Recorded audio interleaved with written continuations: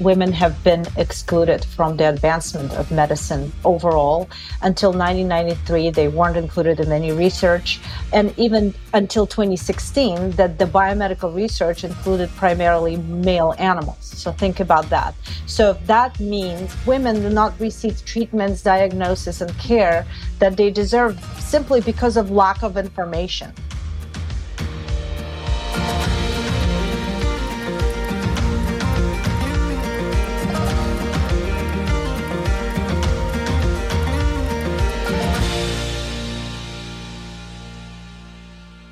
Hi, folks.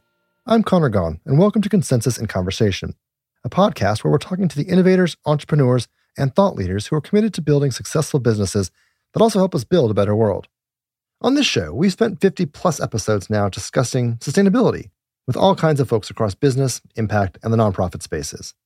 But it suddenly occurred to me that we've never actually quite defined what we mean by sustainability. Of course, we all know what the word generally means, but I often have a fairly inclusive framework when it comes to my use for the term. And so to really evaluate the impact potential of a business or a policy, it helps to establish a specific technical definition to measure against. So let's take a second to do that. One of the commonly recognized definitions is from the UN's 1987 Commission on the Environment and Development, which defines sustainability as, quote, meeting the needs of the present without compromising the ability of the future generations to meet their own needs. Now, the real reason I wanted to bring this up is that I was recently reading an awesome book on the data of sustainability, Not the End of the World, by Hannah Ritchie. Big recommendation for anyone interested in the topics we cover. And she stressed the importance of remembering that there's actually two parts to the definition. Those of us who are invested in the impact space tend to focus on the second half, the without compromising future generations part.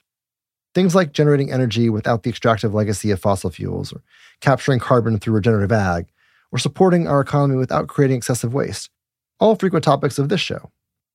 All of that is, of course, extremely important. But it's the other component of the definition, the meeting the needs of the present part, that I want to talk about today, because that part is also crucial and often gets overlooked. I think it's easy to focus on innovative problem solving for the future, but perhaps that comes at a cost, namely losing sight of the fact that there are many people across the world right now whose lives are unsustainable because they lack access to resources that we take for granted. And that goes beyond food security or access to electricity in the developing world, which are real and challenging concerns. But there are also glaring cases much closer to home. And so for this week's conversation, we're switching things up a bit from environmental sustainability to focus on a company that's taking on a present need in human sustainability, addressing the data gap in women's healthcare. As I've come to discover, that data gap is truly stunning. A recent study revealed that 70% of medical residency training programs completely exclude fertility issues from their core curriculum, and the results can be tragic. Another study found that 4 out of every 5 women in America suffering from a female-specific medical condition will go undiagnosed, despite the fact that women are almost 20% more likely to have recently seen a doctor than men. When it comes to a present need not being met, it's hard to find another example of such a large population segment being so drastically underserved. Which is why I'm so excited about the work my guests today are doing to address that disparity. JC Riveiro and Liya Sharif are the co-founders of Cercle, a brand new AI data startup working to bridge the women's healthcare gap and create a more equitable, personalized future for medical science. Their first target is helping doctors and patients in the fertility field to make more informed decisions. But as you'll hear, the possibilities for Cercle's biomedical graph technology have huge implications for the entire healthcare ecosystem. JC is a tech wizard and veteran entrepreneur with 3 successful company exits and over 100 patents to his name in signal processing and machine learning, while Liya is an expert in technology communications, marketing, and business strategy, most recently as the VP of Marketing and Head of Brand at Qualcomm. It was my absolute pleasure to have them both on the show to share their stories and the hugely important work they're doing. So let's jump into the conversation.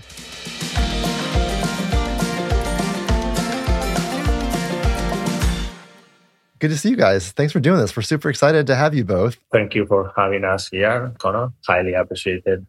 Yes, thank you for having us. Awesome. And JC, so before we get to talk about Cercle, I just want to get a sense for folks of where you all come from and the story that gets you to where you are. So, JC, let's start at your beginning. What was it like growing up in Barcelona? Well, Barcelona is a wonderful city. It's one of my favorites in the world, yes. I live in California. It's not bad here either, but I was privileged to have the opportunity to grow up in Barcelona. But my parents are original from the north of Spain.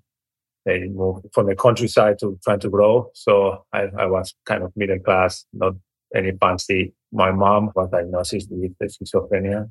Later on was moved to bipolar disorder.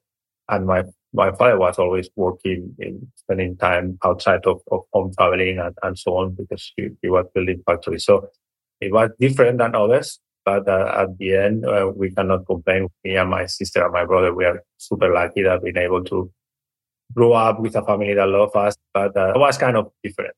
Were you always interested in technology? Were you a computer whiz as a kid? So I'm the classical guy that was really, really good on math. I had good grades. It was easy at school.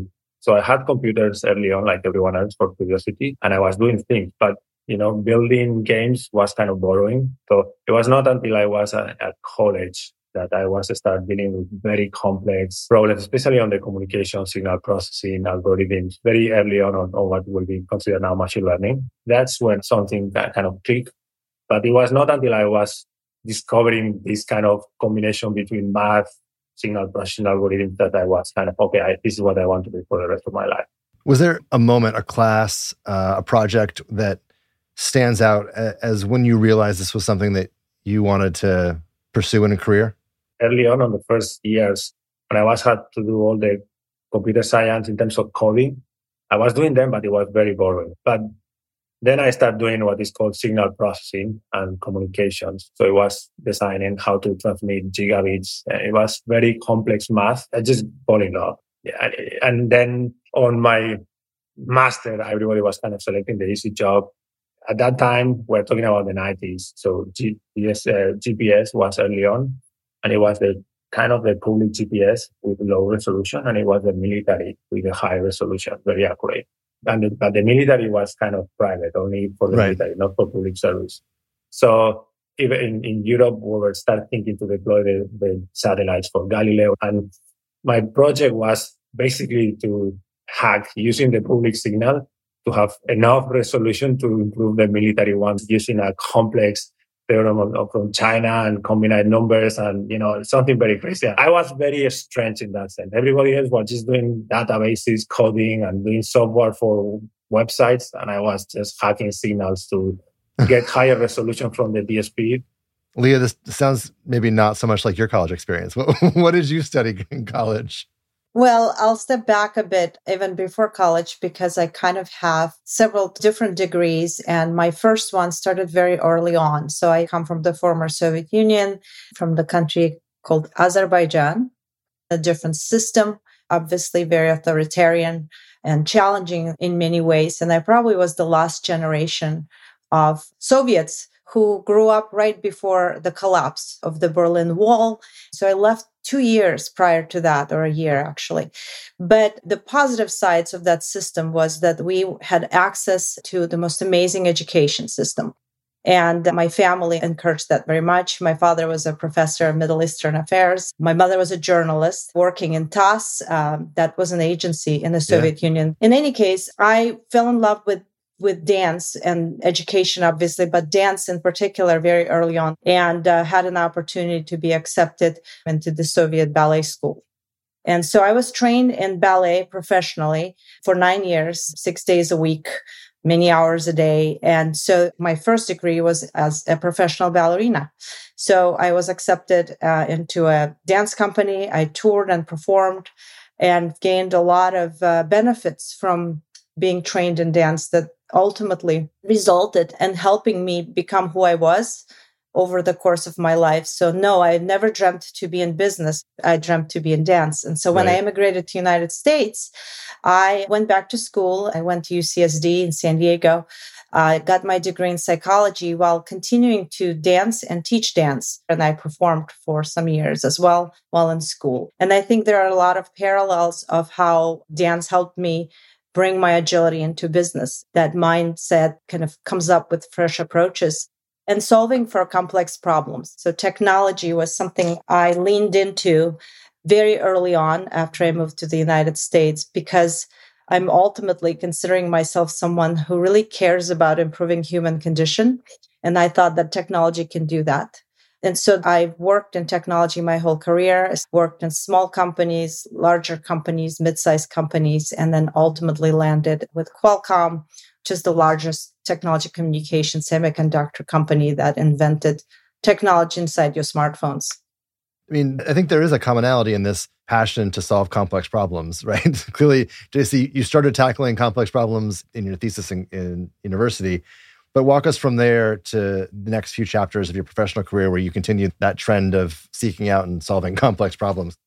Yeah, so definitely I didn't want to stay at the university doing research because something inside of me pushed me for the business. I guess I had the opportunity to stay and doing the PhD, but when I built all of that technology and we didn't even do patent, I said, why we don't even build a company to do a better GPS? And they told me, no, we don't do those things at the university. So that's where, okay, I need to leave. So they were thinking me to go and land on one of those big space companies at that time. Okay.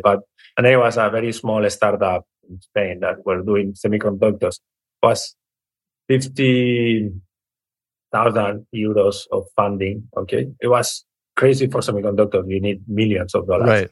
And I had the opportunity to go to a big company, big salary. And then it was that company with unclear future. And my parents said, you are going to the big company. I said, no, I'm going to the small one. You're crazy. They said, yeah, but they are interested on me because they look to my thesis, my work on that modulation system complex. I said, we need that for the system we want to build here. So that's why I get there. We were small. I was 23 years old. I think it was super young. And I become the CTO, the VP of engineering. We ran a team of 17. We built a very complex technology. It was good. It was working. At the end, that company was acquired by Marvel. And then I met there a few others. We started another company on semiconductors, and that company was acquired by Broadcom. So I've done reasonably well. At that time, I already had a lot of patents. Good exit, you are young, you are in the peak, money.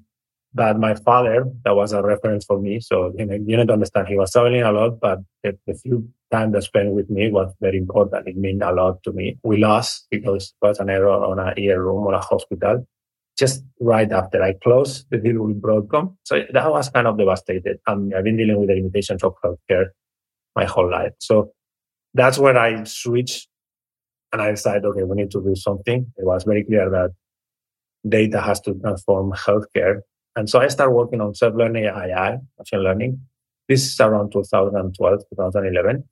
And it's way earlier than OpenAI and everybody. So because supervised learning was not going to solve the problems. But the idea was, instead of LLMs, text to text, was to create graphs, high quality graphs. So we built that company. We started with media, working with all the media big guys in the US, this financial institution. And then at the end of 2020, Apple came, they bought the company. So instead of staying in Apple, I decided that I wanted to fulfill my mission. But I think you get the journey. Instead of picking the easy path, I didn't stay in Broadcom. Broadcom was a great contract. I didn't stay in Apple. I didn't took the easy project. I always go for the most difficult project to do something. What a lot of people told me it was impossible. You tell me that's impossible, I go in. That seems like a repeated theme, right? For entrepreneurs in general, you'll hear this, like, there's the easy path, and then there's the path that I chose. That's a very common theme. Liya, I'm curious, as you kind of think back at all the roles that got you to today before the creation of Cercle, what kinds of experiences from managing marketing and brand strategy for a big company like Qualcomm kind of prepared you to step into a founder role? What do you look back on and think of as the key educational and formative moments of your career leading up to today? Yeah, if I took my career in chapters, I worked first at the very small companies in startup environments. And so that's where I learned how to really address complex problems for technology. So I was always a tech marketer, essentially focusing on problem solving through technologies. Initially, it was semiconductors and wireless industry, and understanding how to really think about those challenges at the business level. I worked also at a mid-sized company as a marketer. I helped take the company through a successful acquisition by Broadcom, and I learned sort of how to address those areas of growth and building. I consider myself certainly a builder, whether it's you build in new life in a new country, or you build a business or high-performing teams. So then I landed in the agency world on the service side, understanding how to service these companies. I was somebody who actually created marketing strategies and programs to drive growth for businesses. And eventually, I wanted to really have an impact in a larger brand. And Qualcomm has tremendous amount of complexities that it's solving for in mobile and wireless industries. And when I landed there, they were expanding from a single set of customers within the smartphone ecosystem to a broader set of industries. And so I spent 11 years helping develop programs and marketings across global markets, both on the consumer side. We had a consumer brand, we had a B2B brand, which was Qualcomm itself, but also touched very difficult challenges that the company has gone through. All of those experiences together and working with a variety of leaders and teams and brilliant people and engineers prepared me to kind of come back to my roots, which is entrepreneurial and agility. And that's what startups have in common with me, is the ability to build and move fast, be agile. And that's kind of brought me to meeting JC. So JC, you have this moment where you have the sale of the last company to Apple. You know you want to get back into the game. You feel a passion, a mission. Where did the original idea for Cercle come from? Give us the moment, or where you were convinced that the idea had legs. This was something that you were going to pursue. Yeah, so as I said, for the last, more than 10 years, I've been working on this self-learning AI to build high-quality graph that can transform all data of healthcare. So that's kind of my mission, to really understand the genetics of it and explain why I don't want my kids to. I need to make sure that they don't have what my mom has, and if they have it, I want to find a solution for them. But when Apple bought, I believe that the technology was not there. So I was going to go back to robots to keep building the technology until I was ready. But someone introduced me to Irene Cuevas. She runs an IVF lab in a hospital in Valencia, one of the biggest hospitals in Spain. She's very successful research on in vitro fertilization. And she was asking me, she had like 5 years of research data to select embryos that are in an incubator with cameras. A hospital is a hospital of a university hospital, so she had students that help her to manually annotate. But that doesn't work for all the other clinics and hospitals. Not scalable. Not scalable. So she was asking me just, can you automate that using computer vision? And I said, you know what, let's hold the robots part. We'll go back there later. Let's do this because I think it's important. And we built it. And by mid-21, it was already working at her hospital. We did it in a few months. She was very impressed. But doing that, I realized that first, this is something across, everybody. It's impacting everybody. Now people go to college, enjoy life, and then instead of having babies in your 20s, you have your babies in your 30s. And the successful rates are not there. So there is a massive room for improvement. And in order to solve it, I realized that it was not just embryo selection. We need to connect the hormone stimulation for egg retrieval embryo selection with the hormone stimulation for the transfer with the genetic. You have to close the loop. And that was number one. I think was very in line to what I wanted to build. High quality graphs to use real world data, real world evidence to improve healthcare. Second, that I didn't know. The woman health has been massively underserved. Less than 2% of the overall investment. Oncology aside goes to woman health. So women have been out of any medical study until 1993. So no data. So if you have under research, underfunded, the conclusion is going to be underserved. There are more than 700 diseases that women have like 4.5 years until they have the right diagnosis. So we're talking about half of the population. And fertility, it collects a lot of data that helps not just on fertility, it helps to, a lot of those 700 diseases that are important. It collects data from women on their late 20s to early 40s, talking about ovarian aging that is important for ovarian cancer. So half of the population, big problem, huge impact.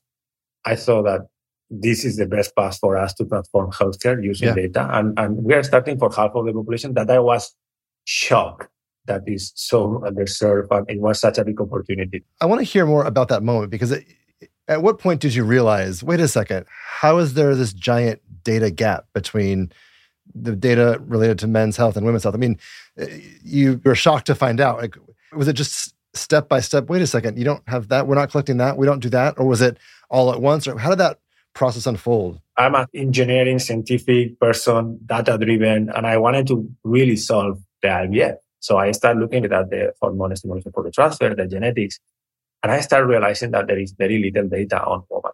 Like, where's the data, guys? Send me the data. What do you mean you don't have any data? What is the problem here? What is the problem? And then I realized that until 1993, it was not something in the US Congress that was making mandatory that all these research studies include women. Before they were not mandatory and they were excluded because all these hormones and the reproductive system of the woman were messing up with the results. And I said, okay, it's messing up because they are different. So if you don't collect that data, you don't know about them. Yeah. We're talking about half of the population. It's not just one underserved kind of niche market. It was that, okay, this is also a massive business opportunity. And to be honest, looking at my daughter, if I don't do anything, how different I will be versus the rest of people that are ignoring that product. I realized that to have that solved, we need to go in that path. Yeah. That was one of the easier decisions of my life. It's amazing when it all comes together in the right way. And I mean, a perfect segue, Liya, to when did you learn about Cercle? What was your first impression of JC? What got you excited to join the team? Yeah, so I kind of, during COVID, as a lot of us, we've been searching for kind of other solutions in our lives. And I always wanted to go back to school. So I decided to take a sabbatical from corporate world after many, many, many years of a bit of a burnout. So I went back to get my master's in interior architecture, back to the creative field where I come from, but also technical. I mean, architecture is extremely technical. And so I dove into drafting and drawing and sketching and creating. But at that same time, a friend of mine and also a former colleague who knew me well, he's also an investor in Cercle. We had lunch and he said, so what are you up to? And I said, I'm doing school right now, taking a little break. He says, are you interested in a really great technology company that's just being developed? They may need some help and the skill set that you have. I said, sure. I already started to miss work and being a part of something that can grow and be developed. So I met JC. And my first impression of him was I was really encouraged by his humanity. Not a lot of people have that sort of human side that drives their desire to improve human condition. That's what we have in common. And I also was ready to move into a different sort of purposeful way that technology can solve for equity and equitable issues in the world. And I also have big passion for advancement of women and just underrepresented populations. And healthcare is really at the core of that. And so there was a lot of alignment in terms of what they were building. So they needed help creating a stronger value proposition in terms of articulating it. And that's what I do well. So this was a great opportunity for me to step in. Initially, it was an advisory role. And then JC asked me to step in more active role. I joined as a co-founder and then eventually became a board member. And so now I'm actively doing more of a board work for Cercle and supporting the team in that capacity. And as someone who's thought through that value proposition, how would you frame the elevator pitch for Cercle, to the layperson today? In the simplest terms, it's an AI technology company with the mission to advance women's healthcare with the power of data. So we talked about the lack of data. We talked about the massive gap in women's healthcare. It unlocks the value of data at scale with AI. It uses AI for good to drive better health outcomes and also provide women and doctors with insights to make better health decisions. And JC, what does that product look like for medical professionals, for patients? What does the product look and feel like? Can you talk us through that for a second? Yes. So first, we get all their data from electronic medical records or lab testing reports or spreadsheets, anything. So we put all of that in this graph. And then the graph has different, we call dashboard now, but you can imagine that in the future could be just you interacting, asking questions, okay, an agent. Sure. So you have a lot of information. So the way that they are using it is, for example, on the clinics side, okay, so when you have a new patient, the medical record, the history of the patient, is taken, is projected into that graph that you can imagine like a constellation of points. And you look at the points that are near to that new patient, and those points are other patients. And the doctors can see what it was working for those patients and it was not working. So if you are trying to maximize the egg retrieval, you can see what are the protocols that were getting maximum number of egg retrieval. You can also look at, okay, from those different protocols, which is the one that translates into a higher pregnancy rate. So it helps the doctor to understand, okay, we need to select what is the best hormone stimulation protocol for that woman.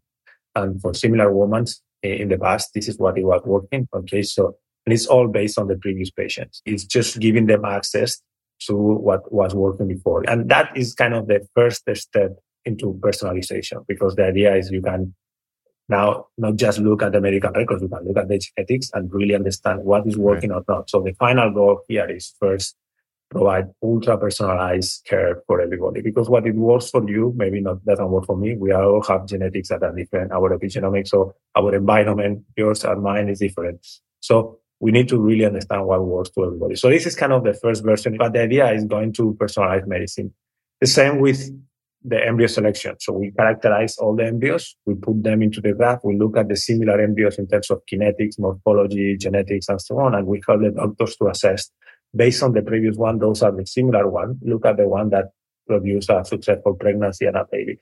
So you kind of help them in every decision that they have to do in the journey of the patient, looking at the previous data, and it's not a black box, it's not a classifier, so there is no skew, and doctors love it because the machine is not telling them what to do.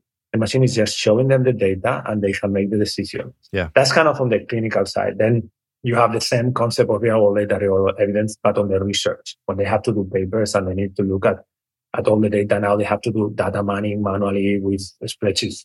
We can help them. It's speed up. They can make better papers, more complex. That translate into better research for new pharma, for new drugs. It's a massive opportunity. So it helps on the short term because we give them tools for the clinics, but also it helps on the medium long term. So I think it's the future. Your body, my body has 37 trillion different cells. Okay. So if we want to understand genetics and we want to understand how our health works, we have to collect enough data to decode all of that. So we're in this long-term journey. Our mission is let's collect enough data so we can really, really understand how our body works. That is the path moving forward. That's how we can really, really solve the biggest problem on the health. I mean, you articulated this vision in the past of medicine 1.0, medicine 2.0, moving towards medicine 3.0. It feels like this is that journey. Yes, because 1.0 is everything before the microscope. And I think it was when we have our first antibiotics and all of that, the lifespan of all of us has improved. But I think that's kind of microscope, antibiotics, everything that was on the previous century is what I call medicine 2.0. A massive improvement. We move our lifespan is significant. But we reached the point where I think we do as much as we can with microscope. I think we are doing a lot. I think all the CSPR, all of these genetic mRNA, all of that is amazing. But combining that biology with what we know, data and machine learning and so on, I think we are opening a new opportunity like the computers from the 80s that is going to transform healthcare to personalized medicine in a significant way. So I'm really looking forward for the next 5 to 10 years. I think we are going to see a massive improvement in the field. Yes.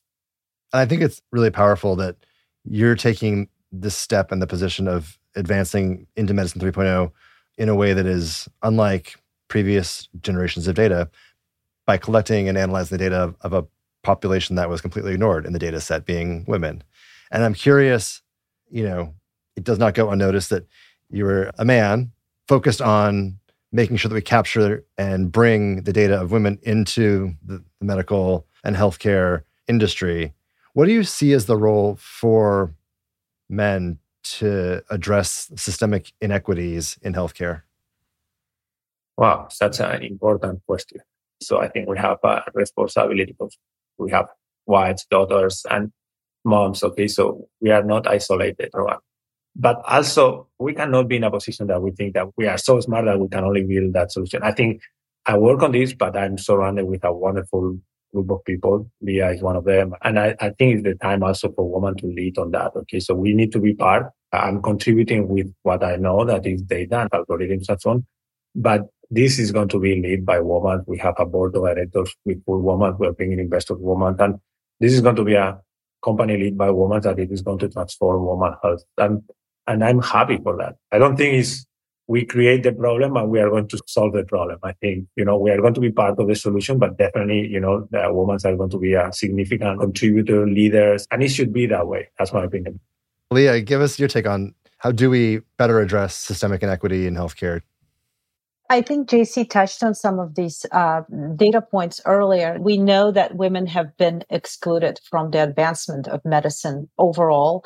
Until 1993, they weren't included in any research. And even until 2016, that the biomedical research included primarily male animals. So think about that. So if that means women do not receive treatments, diagnosis, and care that they deserve simply because of lack of information. But the second component is a lack of funding. So there's an inclusion problem and then there's a funding problem. And so currently only 1% of healthcare research and innovation is invested in female-specific conditions. And then just most recently, McKinsey and Company has released a report around the gap in women's healthcare. And what really struck me is that women spend 20% of their lives in poor health than men. So that creates massive systemic inequity and historic underrepresentation. So what does that mean? That means that there's massive opportunity for men, for women, for awareness to grow around this topic. And so even just the release of this report by McKinsey indicates that there's interest, understanding that this is happening. It's very current. The world is waking up to it. And I think it is job, both women and the men. In case of GC, he's a brilliant technologist. And like I said earlier, he's a humanist. He really cares about improving human condition. In this case, he identified an issue when he was working with Irene around fertility and reproductive health for women. But then we identified a core problem, that there's a broader inequity. So how do we address it? I think it's a coalition of companies, coalition of investors, coalition of people that are coming into this space right now. Cercle is one of the examples of great investments that are really transforming healthcare with technology such as AI in a way that can do it at scale and quickly. I'm going to complement our response with Sophia a little bit more. You know that there are a lot of people working now on aging, people interested on aging, and this is becoming a hot topic. Yeah. Okay. So in order to understand all of that, and in order to really move the needle on the healthcare in a significant way, women are going to be in a much better position. You need to understand fertility is a place where those women are going and they have multiple visits, multiple checkpoints. They are getting blood tests, hormone tests, ultrasounds. You have the embryo. It's a lot of data for a few cells, like the embryo, that are really related to genetics, ovarian aging. It's super important to understand menopause and so on, but it's all related to aging. It's all related to the genetics. With all of that data, you will be able to understand those things faster. They will have a big step forward in their health because all of that data is going to help them. I'm curious. I mean, you had a really huge hit with your launch, and you guys were really leading the charge with impactful partners and investors right off the bat. I'm curious how those relationships developed and kind of how you've helped effectively reimagine an ecosystem and where you think that goes from here, kind of this network of partners and investors who are in this space, who are trying to collectively work on various angles to address the systemic inequality around the data side of things. How has that taken shape and where's that going? We are really lucky. Okay. So as I explained this problem, I think we feel part of the problem. So when I talk to the fact that I had already built 2 startups, had good exits and so on, I managed to have a good network, lucky with all my friends. Okay. So all of those investors came from that network. So that's how I met Liya. So basically all the investors are kind of connected to each other. I'm super honored for all of them. They step in, they believe in the mission. They are doing this because they understand. And we have a big number of women investing as a business angel in the company. I could not be more proud, very helpful, hands-on. But also all the men, all the community, they see the problem, they want to solve it. As I said, we all have mom, wives, or spouses, or daughters, okay? I see a lot of people taking that responsibility seriously and contributing and making a huge effort to make a difference. So I have to say, I'm super thankful for all the investors because healthcare is a very difficult market. Most of people, you make an investment, it's hard to get return. It's very difficult. It's hard. It's not an easy market for investment, and they are committed. They are in for this mission. They are in to transform, and they are in to improve on women's health. I will just add to that in terms of the ecosystem and response from the customer base, I think we have identified the important inflection point in what is required in the healthcare system, and it's particularly starting with clinics and labs and the fertility space. And for them, the data at scale and at speed can quantify a problem and measure the impact of the potential solutions previously just impossible. And so I think that like in any technology that has a market fit and any business that has the right market fit, I think what Cercle is building is really meeting a tremendous need, and it's filling the gap. And so I think the response to this has been very positive because the clinics and the customers are quickly seeing results and return on their investment. I want to take that to kind of the social level, because I think, Liya, I'm curious, if you close your eyes and think about Cercle's potential ability to do good in the world, like what is the world that you picture, that you envision? What does that world look like in X number of years? Like, how can you describe the social positive impact that you're kind of on the precipice of introducing and growing?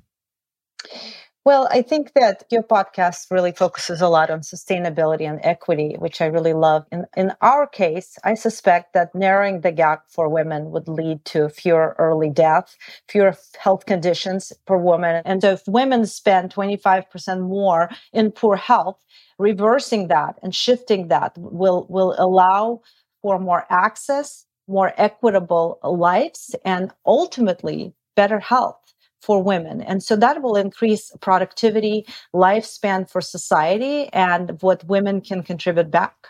Yeah. So that's the first step. But I think also that kind of leads back to that human sustainability concept. Right. And so again, it's about access, it's about democratizing healthcare, but also lowering the costs and providing data and information for better health decision outcomes. And I think underserved populations, if they have access to the graph, if they have access to the data that JC has talked about, both on genetic side, on medical side, presented in a way that helps doctors make quicker, more informed decisions, it's ultimately going to improve lives. And that's the world I'd like to see 5 years, 10 years from now. Sustainable world with human sustainability and better health for a longer time.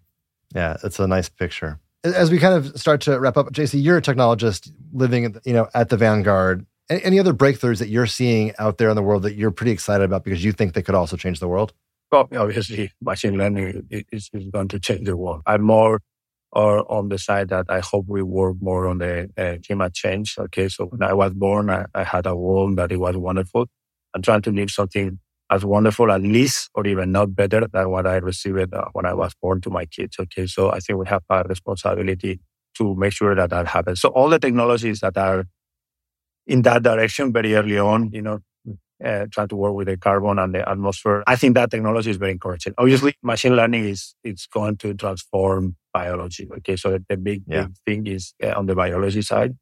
Yeah, you can use machine learning to have chatbots and interact, and you will see a lot of increment of productivity. But I think the biggest revolution is going to be on the biology. We are going to expand our lives. I hope that we do it with equity. If we allow that a woman can choose when she wants to have her family, and it doesn't need to choose between family or work. If we can contribute so they can make their own decisions free, I think that's how we can move forward. Obviously, we all want to increase, aging and all the stuff, but I think we need to start working to make sure that we treat everybody equally. And when we call about equity, it means not just the salaries, but also, allowing them to be working and building their careers. We have time to choose. So that's where I'm super happy on mixing machine learning with biology. I think that's going to be the biggest revolution of our times by far. Yeah. What about on your end? Anything that you're reading, podcasts you're listening to, things you're seeing or watching that really excite you, that you think folks should be tapping into and paying attention to? Yeah, I think that the biggest advancement is really using AI for good. There's a lot of buzz about negative implications of AI, but JC touched the machine learning. I have been invited to be a judge on the innovation panel for innovation awards in UC San Diego for startups.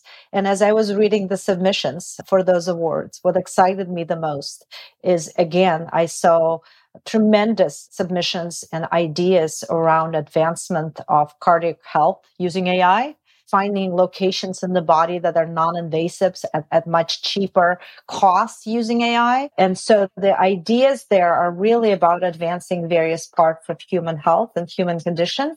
And I'm really excited about what AI can do for healthcare. Yeah, last week, 60 Minutes had a story on the potential for micro ultrasound interventions to try to start treating Alzheimer's. Like, it's just, we're on the precipice of such cool stuff. I'm with you. Well, let's wrap up with one easy question, JC. Give us kind of anything you want to plug, the URLs, sites where folks can learn more, products that you want folks to go read about. Where should people go if they want to learn more and follow Cercle and what you guys are up to? Yeah, thank you, Connor. So I hope at the end of this podcast, people had an idea that what we are trying is to transform all the data that is not being used today in the healthcare to improve healthcare for everybody. So if anyone has, common interests or wants to get into more details, especially anything related to woman health and specific conditions, not just fertility, PCOS, endometriosis, cancer, ovarian cancer, or menopause, we are really interested in all of those areas. Feel free to connect in our website, cercle.ai, and go to the contact section. Those emails go directly to me, so I will be the person responding. That's a startup, and I will be happy to follow up with anyone that shares or has any question on that topic. Amazing. And we'll be sure to put all of the links into the show notes. And thank you guys so much. It's been a lot of fun. I'm really excited about the promise of Cercle and what you guys are up to. So thanks for taking the time to talk to us today.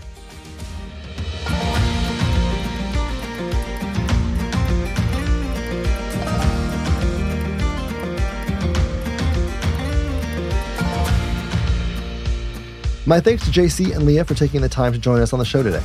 I'm grateful to them for bringing awareness to this kind of crazy issue of data inequality in women's healthcare. And while it can be pretty disconcerting to be confronted with the extent of a problem like this, I find myself walking away from the conversation filled with optimism and hope because of the work they're doing. I'm also incredibly excited for their vision of medicine 3.0 and the role that AI technology can play in improving healthcare outcomes. If you'd like to learn more about Cercle and their technology, follow news about the company, or explore opportunities to join their team, you can check them out on their website, cercle.ai. That's CERCLE.ai. As JC mentioned, if you have any specific questions or experiences in women's healthcare that you'd like to share with them, you can email info@cercle.ai. Those emails will end up going directly to him. You can also connect with Cercle, JC, and Liya on LinkedIn.